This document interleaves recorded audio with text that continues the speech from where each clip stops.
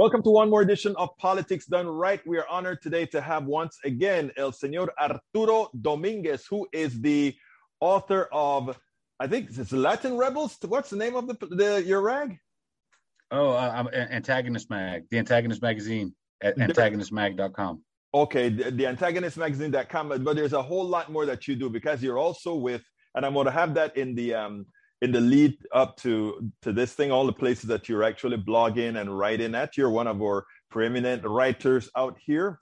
But anyhow, one of the reasons we're talking, Arturo, is that at one of our writers' organizations, Woke, we were discussing an issue with John Leguizamo, who had something to say. Why don't you tell us that story and we'll move on from there?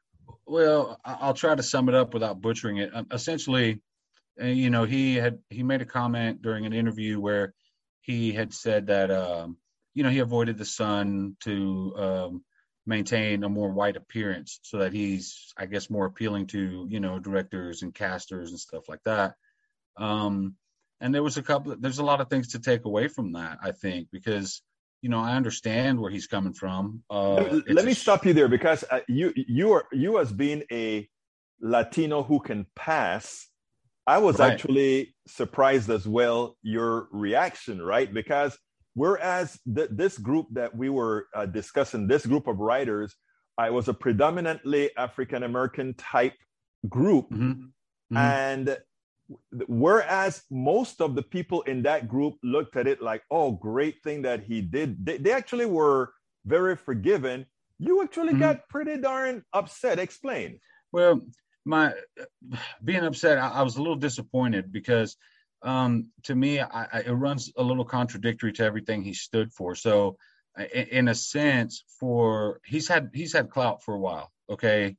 And I think that maybe he should have called it out sooner, but he also participated in perpetuating that whiteness type of thing, light skin is better. You hear it in the Black community too about colorism in Hollywood, stuff like that. It's a big problem across the board. And in a sense, like I'm a huge John Leguizamo fan. Personal favorites of mine are all his one-man shows. They're like really good, really well thought out. And he's a great talent. But and one of the reasons I'm trying to get in touch with him is because I want to try to see how I can navigate this area, being a huge fan of his and a supporter of all his advocacy. And like, he understands racism. He understands colorism. He knows it better than most people do. And to me, I felt like that comment and then, a tweet that he put it out in 2020 after a bunch of Black actors won some awards and stuff, he's talking about, why can't Latinx get a piece of the pie? The timing of that. A lot of people accused him of anti-Blackness. Oh, wait a minute. I hadn't known about that one. What was that one about? Well, I put it in an article because I wanted to point to how he's been accused of anti-Blackness before. And it's not that he's anti-Black, but I feel like he has a pretty glaring blind spot where, Black people are in the process of celebrating all these Black celebrities receiving awards, Emmys and stuff. And in that process, he, drops a tweet, saying, when can Latinx get a piece of the pie? And I see what you're saying. In other words, he wasn't being anti-Black. He was saying, hell, look at what's happening with this other minority group. Why can't it happen to ours as well? Right. His perspective was that, but he used a clip, or he used a screenshot of the Washington Post article that said something about, Black artists, winning all these awards. So a lot of people took that timing as, basically trying to steal Black people's joy in a sense. And if you're doing that, that's anti-Black, but I don't believe that's what his intent was. And I think over time, a couple of days pass, people realize that that's not what his intent was. However, it points to the blind spot situation that I was talking about. And this is one of the reasons why I'd love to have the conversation with him, because there's very few people out there that can go as in depth as he can.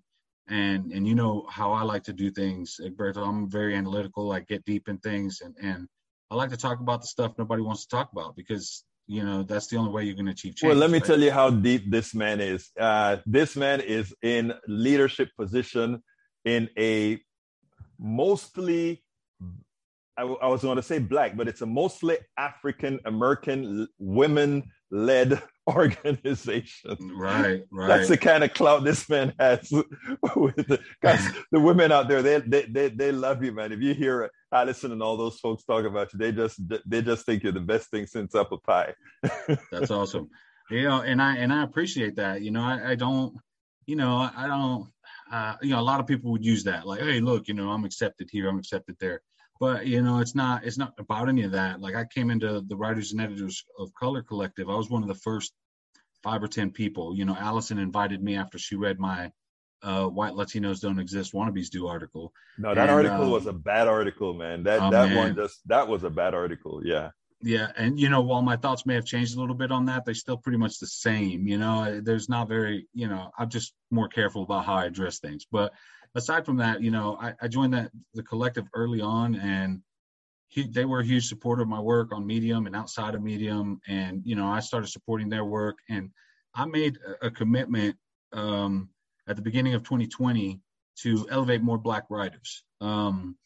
And it just so happened that summer was the racial reckoning, all that stuff with the Black Lives Matter protests. And I found myself in a position where I'm promoting a lot of Black writers, and I'm communicating with Black writers and becoming part of conversations with Black writers while not injecting myself, and I think that if more people did that, like, what was the phrase, if you stop, just shut up so you can listen. If you're talking, you're not listening, right?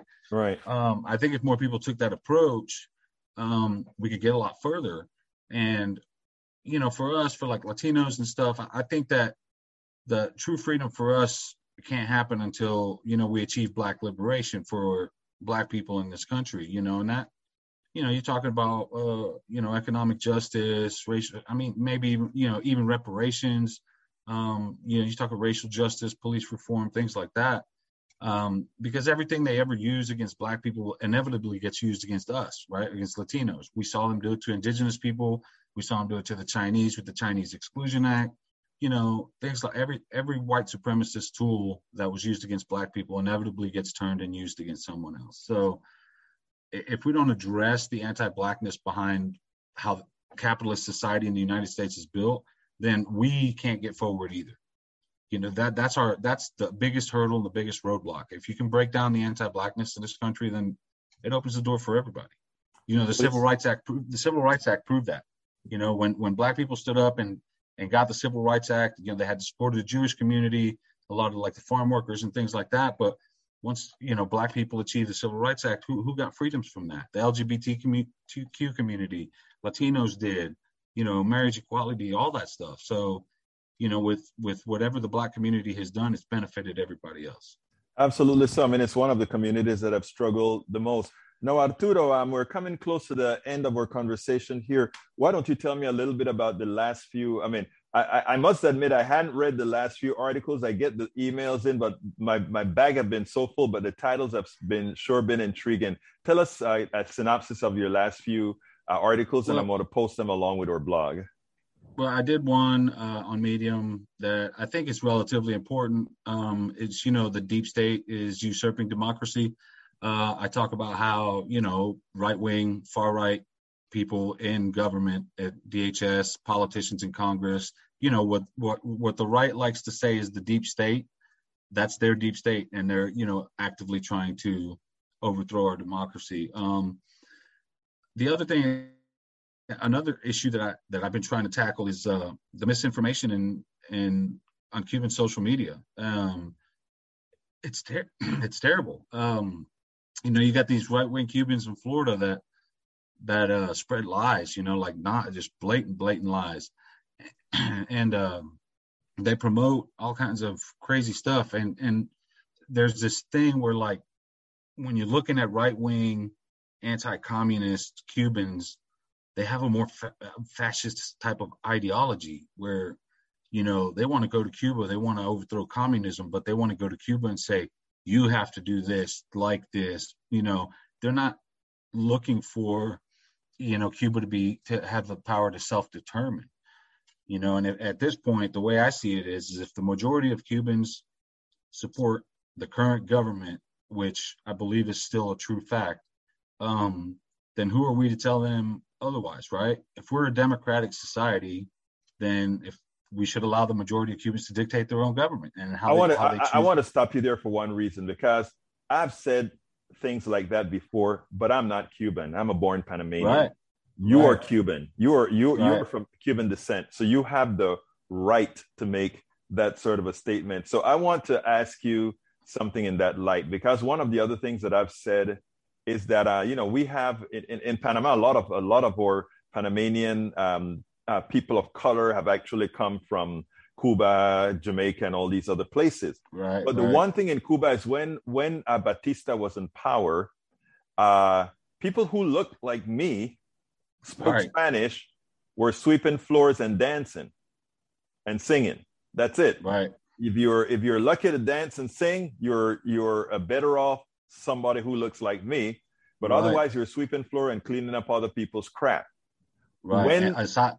Go ahead. When the Castro regime come in, you can say whatever you want about the Castro regime or whatever. Right. People who looked like me became engineers, lawyers, and doctors. Why don't you expand on that for me?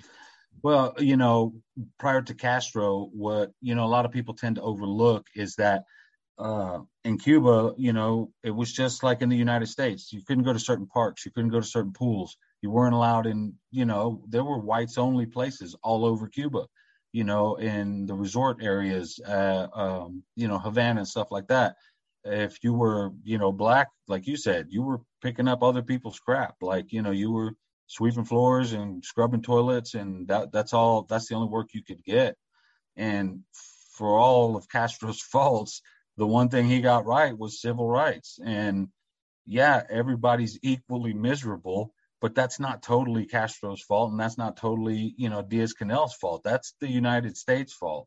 We have Donald Trump put, 246 sanctions on Cuba in just 4 years, and there was already 400 sanctions before that. So, you pay penalties for doing business with Cuba. Airbnb just found that out recently. They just got hit with a heavy fine for operating Airbnbs out of Cuba and working with the government to do it, because there's no other way to do it in Cuba.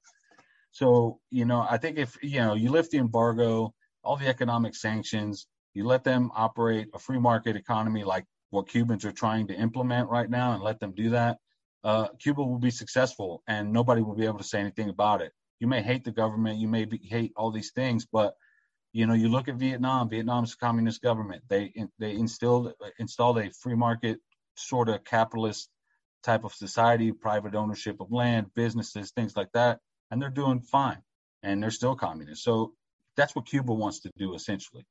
What do you say to Cubans when they're happy, even though it's a communist government? Right. It is amazing, and that is our blind spot, mostly caused by ignorance and not understanding how the world operates, and having folks write what you write and explain things the way you explain. I think it's essential. So I thank you for that. Give me a little closer so that we can get out of here. As far as the closer, and if you want to just support the Antagonist magazine, theantagonistmag.com. And, I'm on Medium as well. If you just look up at Extreme Arturo anywhere on social media, I'm pretty much there. So, aside from that, I'm hoping to maybe have a conversation with John Leguizamo. Maybe he sees this. Maybe he reads the article that's scheduled to be published at some point today or tomorrow at Latino Rebels. I've tried communicating with him. He liked one of my posts on Instagram that I tagged him in. So, maybe that's a step closer to having that's a step closer. Well, look, Arturo Dominguez, publisher of Antagonist magazine, leader in woke, among many other areas where he writes. I'll have that all in the correspondent blog. Arturo, first of all, I want to thank you for having turned me on to woke. It's one of the happiest places that I've been in a very long time. I just did an interview a few days ago, and I told them that absent Arturo telling me about you guys, I would have never known about you guys. So I really do appreciate that. Please keep doing the work that you do, because the importance and the depth of writing that you do is unparalleled. So you please keep doing it. There are not a lot of people doing that. And as far as that article, I'm waiting, my brother. Thank you so kindly for having been on Politics Done Right. Thank you, Alberto. We spend a lot of time deconstructing the news, trying to parse it into a form that everybody can understand. We try to find those little nitpicks where it flies above the fray, etc. If you really like these videos that we do, I want to ask a big favor. Please go ahead. Number 1, subscribe to our channel. And number 2, please join if you can. Thank you so kindly for watching. Keep watching. Please remember to share. We must populate the entire internet with our progressive message, a message that we know is what most Americans say that they want. So help us, please join.